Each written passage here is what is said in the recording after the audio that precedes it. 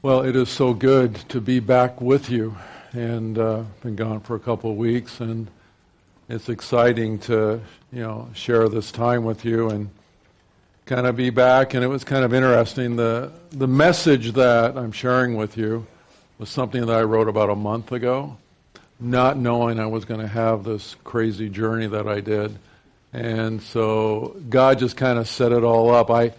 I told God I didn't need an example in my life to preach this message, but I guess here I am. Who's in control? That's a pretty important question. Who is in control? I think that's an important question because we are pretty quick to say the Lord is, but then I'm going to challenge you to examine a little more closely, is the Lord really in control? Because I discovered in my life as I walked through this journey that there are areas that God was not in control. And now I've had to turn it over to Him. It's interesting because we're looking at the amazing promises of God. We're going to see some of them today.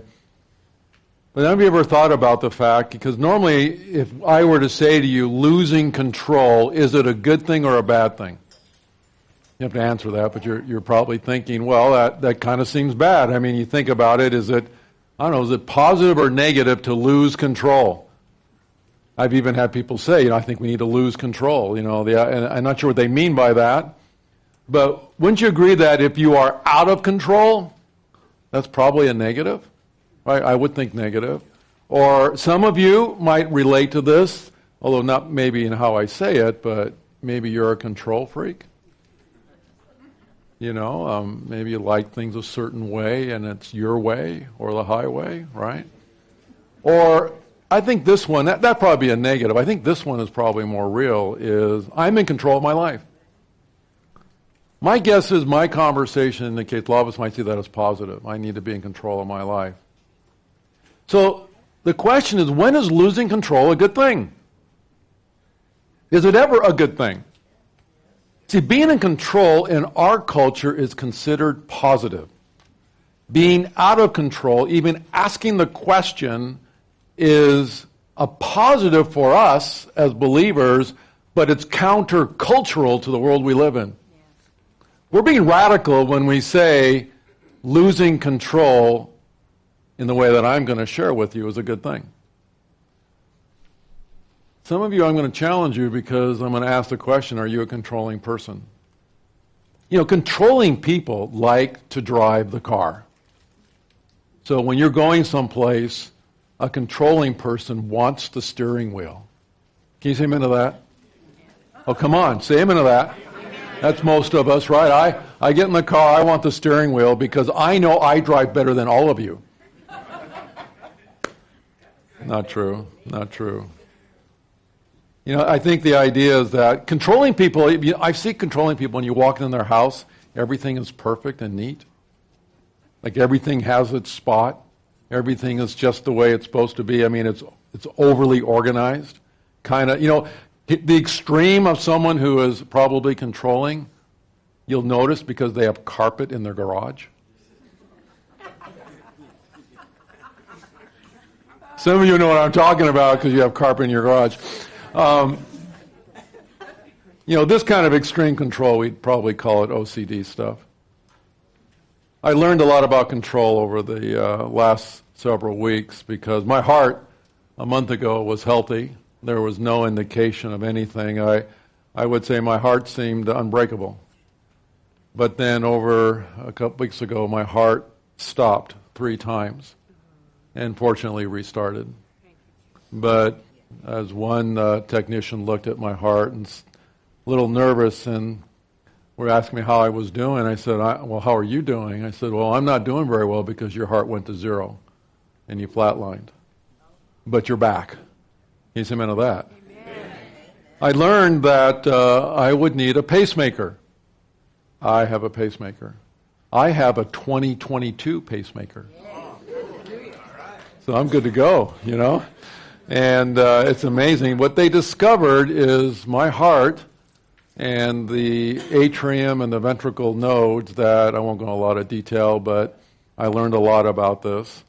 They stopped communicating. And when they stop communicating, your heart stops beating. Oh, there are so many great illustrations in that. Like when you stop communicating in marriage, your marriage stops. Relationships can stop. Communication's so important. My heart, I discovered communication is really, really critical. So I have an electrical problem in my heart that apparently I had 4 cardiologists looking at me, giving me tests. Good news, there's no damage to my heart muscle. All the numbers came out. It's just, for whatever reason, I asked the doctor, why? What can we do? We need to fix this. And he said, absolutely, we're going to give you a pacemaker. I said, no, we need to fix this. He said, there is no fix. Well, what's wrong? Isn't there something I can take, something I can do? There must be something. And he said, we don't know why this is happening. Maybe it's genetics, maybe who knows what. But the fact is, you have 2 choices. We do this, or your heart stops. So, well, here I am. You know what choice I took.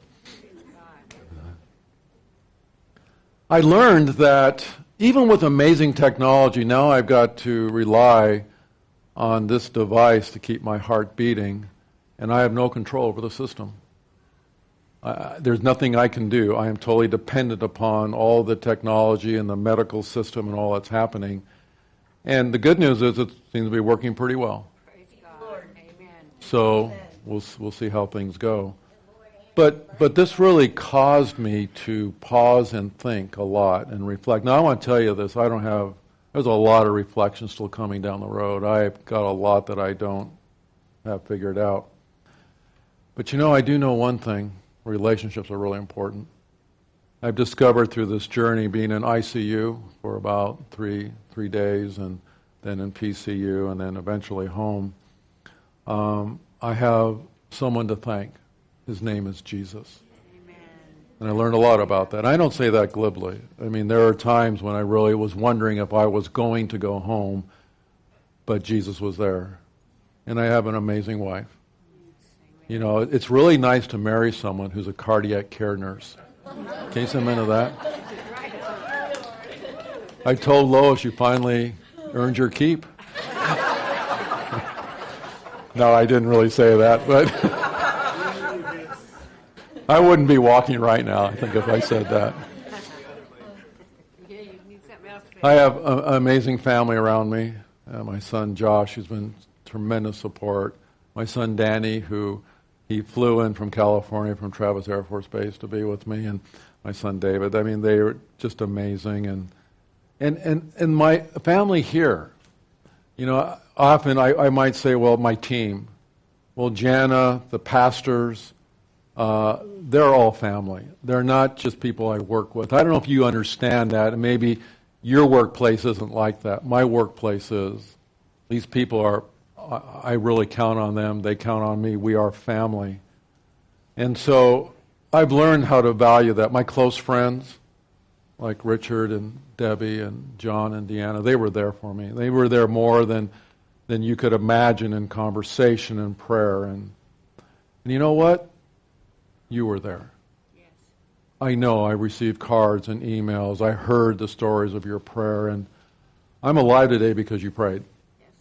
So please hear this. I love you. Thank you. It means a lot to know that you did that. And I know that you were concerned. And God answered your prayer. And so now I'm learning all about pacemakers. And it's so great to hear people share their stories. I've had more people say, oh, you got one too now. And then they share their story. And I'm going, wow. And it's usually really positive. It's good news. A lot of education. There's a lot. But it's a lot of growth in faith and trust in Jesus. It's going to be a lifetime of continuing to trust and have faith in Jesus. And now I got to learn to have faith and trust in this device. I'm set up for success. My heart got out of control. I lost control. And now I'm surrendering control to Jesus. I've been thinking a lot about why we want to control, and I hope to touch a nerve in some of your lives. I hope to see this resonate with you, because I discovered over the years some of us like control because we don't feel very safe. When you don't feel safe, one of the things we do as human beings is we try to capture control. And there's a lot of reasons why we may not feel safe in relationships or in situations. We may not feel safe because of what's happened in our lives. Right now, I think a lot of us don't feel safe. There's too much going on. I mean, all the things that you and I hear and listen to, I think the result is we are becoming a controlling people. And now we're in a battle of control versus faith. We want to feel safe. We want to feel secure. We want to feel sane. And so as a result, we try to control because we're afraid. We're afraid of failing. Or maybe some of us are afraid of succeeding because of what that might mean. Some of us are afraid of intimacy, and so we control relationships. We're afraid of being transparent, so we control what we say and do. Some of us manipulate, not because we want to be manipulators, but we want to be safe. And so we manipulate the world around us. Some of you have been so hurt, so wounded because of what's happened somewhere in your life that now you want to control. I understand that. And what I'm about to ask you, what the Word of God, what the Spirit of God is about to instruct us in, is that we need to allow things to become out of control so Jesus can become in control. Because that's a good thing. There's some amazing promises that God has given us. One of the first ones that come from Proverbs 19:21 is that he says, you can make many plans. And I hear the word saying it's okay to make plans. But the Lord's purpose will prevail. Can you say amen to that? I want the Lord's purpose to prevail, not my plans. But that becomes a battle of control. My plans versus God prevailing work. Again, many of us think that we need more control because things feel dangerous. But you know what's really dangerous? Listen to me.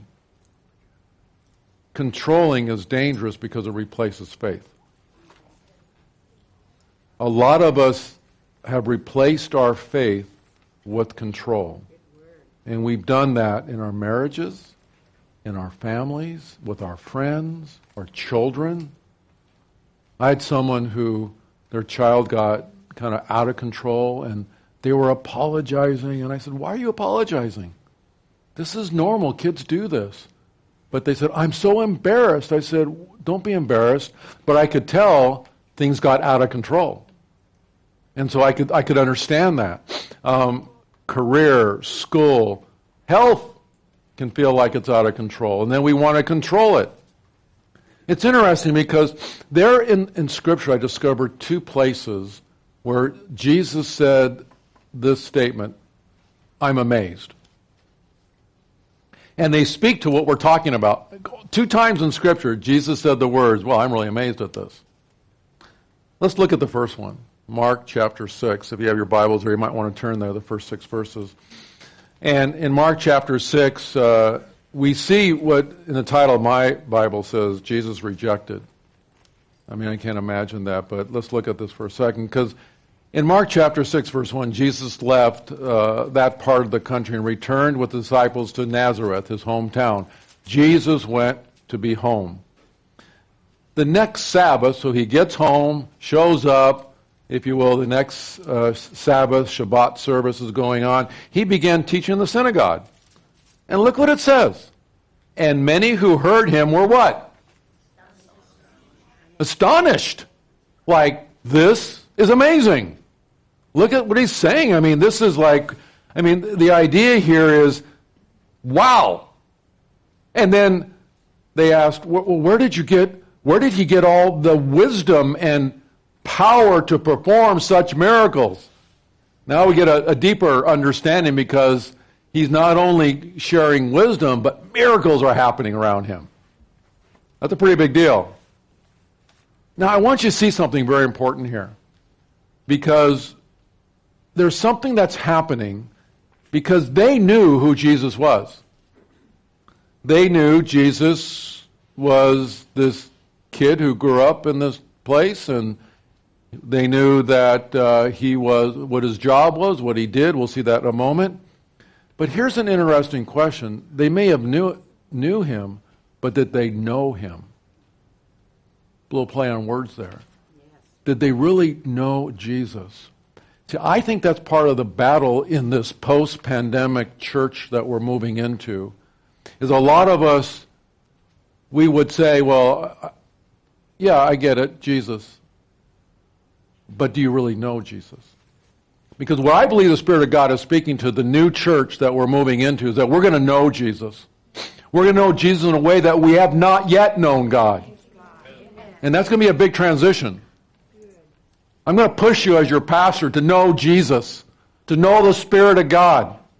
But I want you to see what happened in this moment when he goes home, verse 3. So here's Jesus, and they say, he's just the carpenter. Can you hear that tone? I mean, here he is teaching, performing miracles. Great things are happening. You think that they would just be like, wow, this is so cool. Instead, their thoughts are, he's just the carpenter. The son of Mary, the brother of James, Joseph, Judas, and Simon. And his sisters live right here among us. We know his whole family. We know them, and they're nothing special. He's just a guy who does, when he says carpentry, he probably fixed something, but he was probably doing a lot of stone cutting. And look what it says.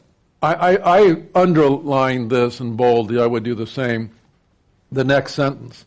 And they were deeply offended and refused to believe in him. Now, I read that and I thought, this is kind of like a contradiction.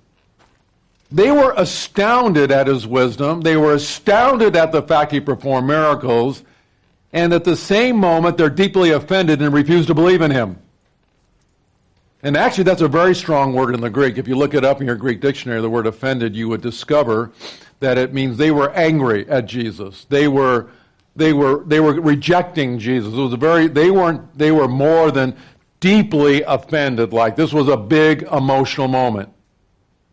And what has Jesus done? He shared wisdom. He healed diseases. He performed miracles. How is it that you become offended at that? And then look what it says in verse 6. Here is the first time that we see this statement. And he was amazed at their unbelief. Why? What happened? I believe this is something that is a message to the church today. They were very familiar with him, and that familiarity breeds contempt. And that familiarity brought them to the place that although they were astonished, they were offended. Who does he think he is? I want to challenge you because I believe that's part of what's happened in the church today. Over the pandemic, over the things where we have not perhaps been well taught or have not processed things well. I believe some of you have familiarity with Jesus, and the result is you're offended by Jesus. Now, you might not say it that way, but I think there is a struggle because what has Jesus done? What is, right now, the church, we're the bad guys in the world we live in today. Have you noticed that? The church, why? What do we do? What is so horrible about us helping people, sending shoeboxes out, helping people have eternal life, giving them wisdom, practical ways of living life, helping them to be successful? What is so bad? Why would they be offended at those things? And yet they're astonished at the work of the church. I think, again, it comes back to this familiarity. I don't think any of us set out to eliminate God from our lives. But I believe what happens is our pursuit for control, to feel safe and secure, is easier than having faith. I think you make a choice. Everyone in here does. Faith or control. Man, hear me, I love you, and we know each other. Don't lose sight because we're familiar. But the reality is some of us battle with control because it's easier to control than have faith. And I see that as a battle in the church today. God wants us to trust him. really trust Him for all the areas of our life. And I think that becomes kind of the struggle. I think for a lot of us, controlling's our default. When things get kind of serious or we get a little bit overwhelmed, we default to control. We want to kind of batten down the hatches, tighten the screws. We want to get everything lined up, and because we want to be safe. We want to do what we need to do. I get that. I understand that. But I want you to understand, if that's your default, then you will limit God in your life. Yep. And the church today has limited itself from what I believe God wants to do. The heart of a man plans his way, but the Lord establishes his steps. The Lord has made a promise that if He is in control, then your life will be fulfilling. It will have purpose. You will know peace. Life is not going to be perfect, but you're going to know something so much more than you could ever have. I'm still going to have a pacemaker, but God's still in control. I'm going to take some medicine, but God is still in control. And through all the things I went through, as much as I felt everything was out of control, God was in control.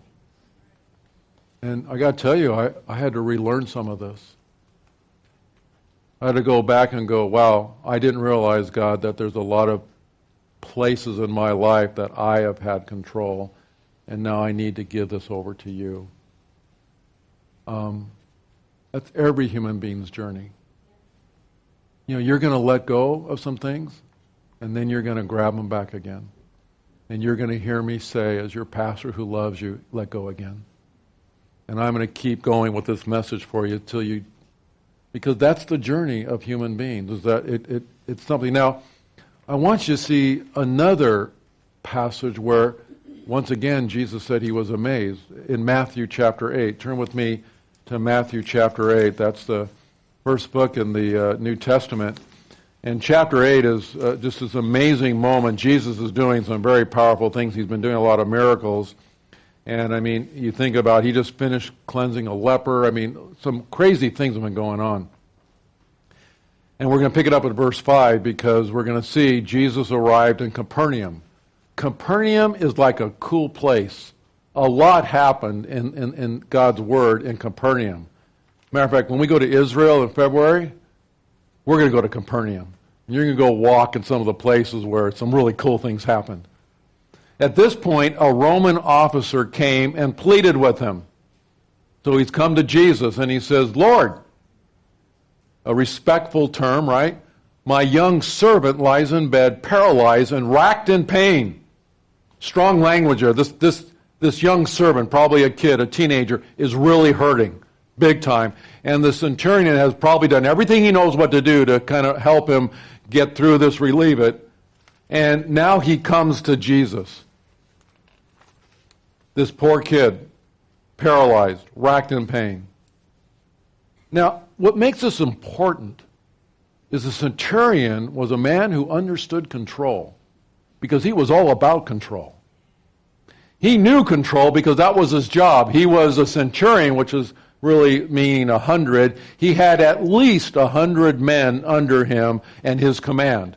He had people over him. He had people under him. This guy knew about command authority.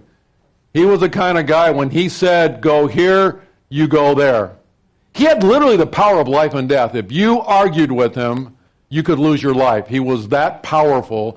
And matter of fact, when he showed up, I have a feeling the Jews all got really uncomfortable.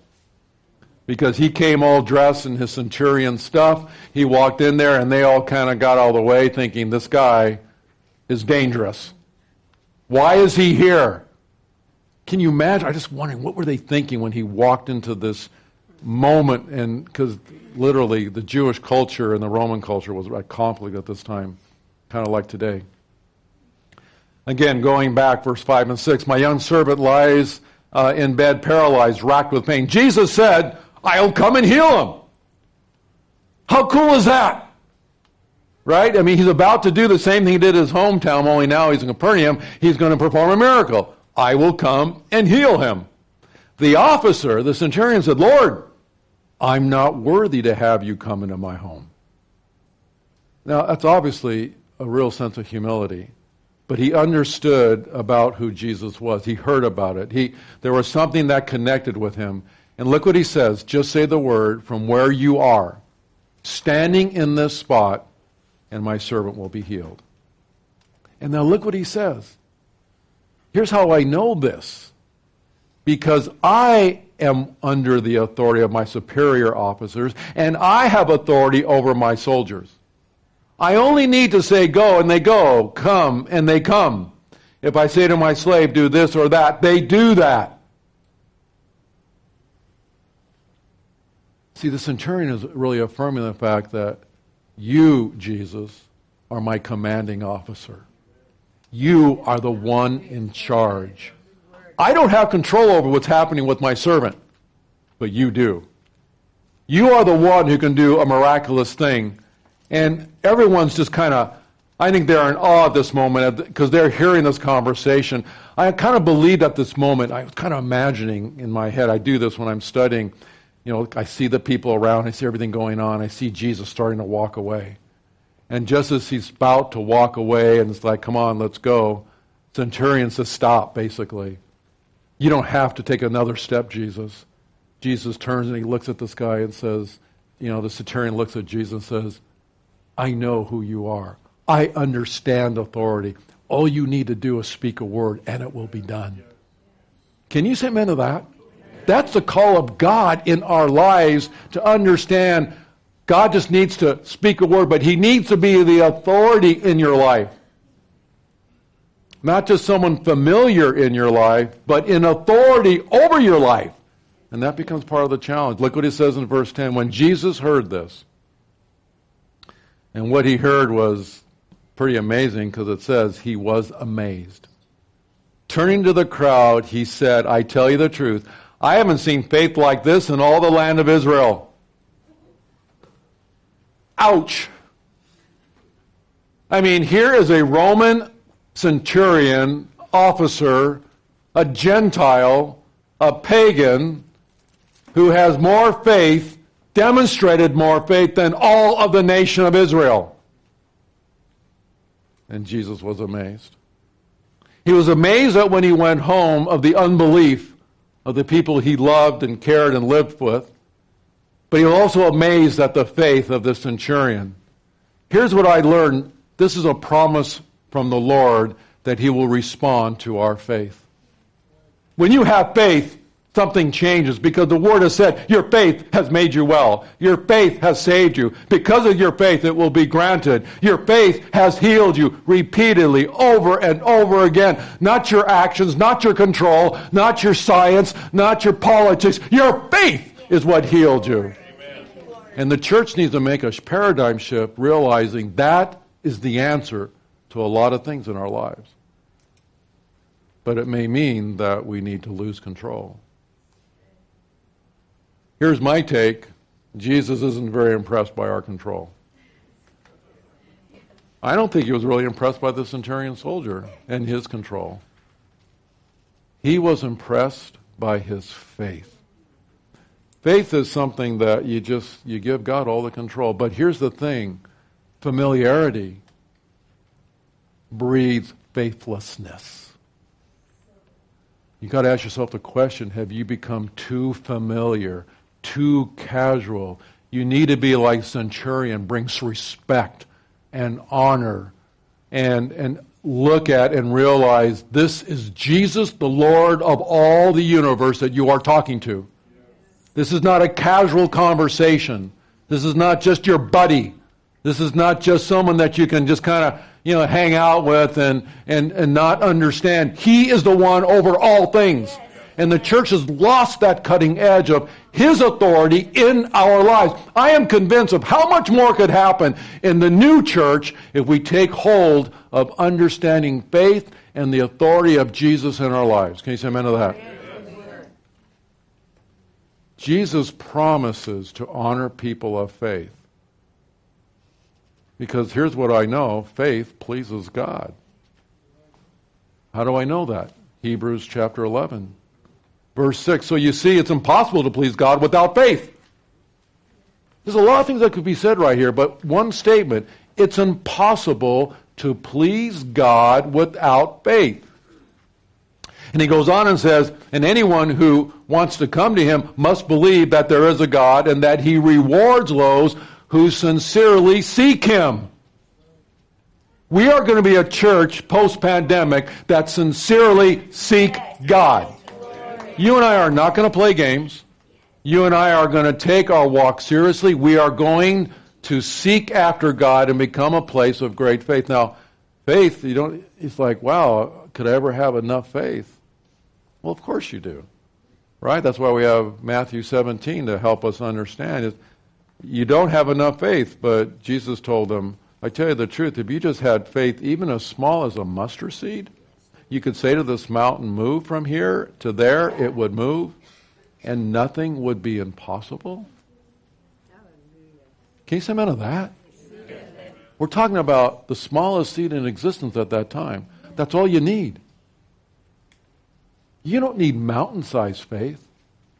You just need a little bit of faith. Sometimes a small amount of faith is powerful. Let me illustrate that. This is my wallet. You have a wallet, take it out. Come on, take your wallet out. I want you to hold it. Show me your wallet. I want to see your wallet. Okay, bring them out. I did this one time. I'm not going to do it again. I asked everyone to pass their wallet to their friend, and then I received the offering. Have you noticed it's easier to give from someone else's wallet? We had one of the best offerings we've ever had, right? Yeah, rack up that credit card charge. Okay, this wallet, I don't want you to think money here. I want you to think about the importance of it. You know why I know it's important? Have you ever forgot your wallet? Come on. And you panicked? Oh my God, have you ever been at the grocery counter with $100+ worth of groceries? And you're going to pay the bill, and you go looking for your wallet, and you don't have it? Don't you feel great? Everyone's looking at you like, how could you forget your wallet? You know, the clerk's looking at this pile of stuff going, oh great, now I got to clean up after you. You know, and now you're running home. I mean, haven't you ever been pulled over by a police officer? He says, I'd like to see your driver's license. And you forgot your wallet? I didn't realize that it doesn't matter for him, but it was sure an uncomfortable moment because it looked like I was a bad guy. Because only good guys have their wallets. Bad guys always forget their wallets. And when you look at your wallet, there's a lot of important stuff in this. I mean, I got credit cards in here. This is my key to a lot of purchases in life, right? Because who uses money anymore? Right? Credit cards. And then I've got my identification here. I've got, I'm asked, like, I go to the hospital, they want to see my identification, my insurance. That seems to be more important than my health is my insurance card. And now I have a new identifier in my wallet that I was told by the doctor, you keep this in your wallet. This is my identifier that I have a pacemaker. I said, why? He said, all paramedics and rescue personnel are trained to go into your wallet and see if you have this because they want to know exactly what pacemaker you have so they can properly help you. And he said, never leave home without this. Can I tell you this? Never leave home without your wallet. Let me add it even more. Never leave home without your faith. Yes. Because I believe, if we're honest and genuine, some of us leave home without faith. We go to work and we left our faith in the drawer, and all of a sudden I forgot my wallet, forgot my faith. We come across situations and we weren't really faithful. I want you to be reminded every time you look at your wallet to be reminded a small thing is a big thing in your life because this speaks to your faith and how powerful this wallet contains the things as your faith. Your faith contains the key to miracles. Your faith contains the key to wisdom. Your faith contains so much of life for us. The Lord said that He is always with us. And I believe that coming into this new season, I think one of the biggest problems in the church today, seriously, is that we are not walking with faith. We have left our faith someplace else. So you and I are going to learn to carry faith with us at all times. Can you say amen to that? Amen. We're going to be careful to not be familiar with Jesus, but now see him as who he really is, an authority in our life. Some of us need to make that transition. Now, I spend a lot of time thinking about life. And then, like I said, there's some things I'm still trying to figure out. You're going to be hearing this for the next year, so hold on. Lots of illustrations here. But I'm trying to figure it out, just like some of you are, and I'm just started. I was remembering some things. I do a lot of journaling. I have most of my life. And I need to write things down. It just helps me. And I process my thoughts that way. I'll never forget, because I was remembering something that happened. I remember one of my sons, I won't say who. You have 3 choices. I'll let you pick whoever you want. Was probably around 4 or 5. And you remember the stuffed bears that had pull strings on it? Anyone remember those things where you'd pull on the string and then it would talk to you? And it was like the coolest thing ever. Well, my son had a bear like that. It's like a Paddington bear or something, and he had been given this. And he held on that bear like he could never let it go. It went everywhere with him, outside, inside, in the bed, traveled with it. It's like he could not sleep unless we brought that bear into bed, and we'd hear him playing with it. Well, like anything else, a toy like that, have you ever seen a toy fuzzy bear that's been used too much? Right? The fur is matted, it's dirty, it's smelly. It's like, how can you sleep with this thing? Right? It's like it hasn't had a shower or a bath in probably a year. At this point in time, this poor bear had lost an eye, couldn't even see very well. The pull string was broken. Everything was matted. So I went to my son. I said, we need to clean this thing up, fix it up, or get you a new one. He was not hearing anything about a new one, and he wasn't sure about cleaning this up and making it look better and smell better, because I think he looked at me and said, Dad, I don't know if you're qualified to be a repairer of my teddy bear. I said, no, I'm certified to repair teddy bears. It's okay. So he kind of wouldn't let it go. I mean, it was kind of, I think he was lacking faith and confidence in this thing. I will never forget at one point, it was getting a little bit kind of like, okay, it's time to do something. So Mom walked in with her, because moms have more authority than dads. Can you say amen to that? And she walked in and said to our son, listen, we need to fix this bear, and we cannot fix this bear until you let it go. Now, I was listening to that. Pretty common sense words, but then the Spirit of God spoke to me, because I was going through something. Isn't it amazing how God speaks to us in moments like that? Yes. And God spoke to me, Steve, we can't fix it, what I was going through, until you let it go.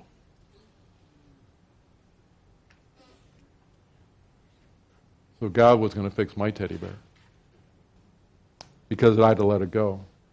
I heard the Spirit of God speak to me to have faith. Have faith in the Father, Son, and the Holy Spirit, to let it go and trust in Him. God spoke those words again to me when I was in ICU at about 3 in the morning, because I was struggling. I was scared. And I heard God say, let it go. Trust me. You're going to be okay. And that's part of the journey that I'm on right now. Trusting Him and letting it go. Because that's what it means. I know God cares. There is no doubt in my mind that God cares. But now I've got to trust in this device that I'm not sure I yet fully trust. Although hearing the testimonies and hearing people talk about how well they're doing is very helpful. But I got to live this. And I got to trust God that everything that is happening right now is all what He has in His plans. Because I hear God saying, I'm not done with you. You have work to do. There are still things, there are still people to love. There's still wisdom to be given. There is still work to be done. I believe that. Trusting God is living a life of belief in and obedience to God, even when it's difficult and challenging. It's difficult and challenging right now. My life is very different than it ever has been. You know, it's interesting. Jesus warned us about this. You might recall John 16:33. I noted it for you. I've told you these things so that you may have peace. Talking about all the things we've been talking about, and especially John 14 and 15 previous to that. And then he said something. I've told you these things so that you may have peace. Great. I want peace. And then he says this next sentence. In this world you will have trouble. Wait, you just said I will have peace. Now you're saying I will have trouble. And then he says, third sentence. But take heart. I've overcome the world.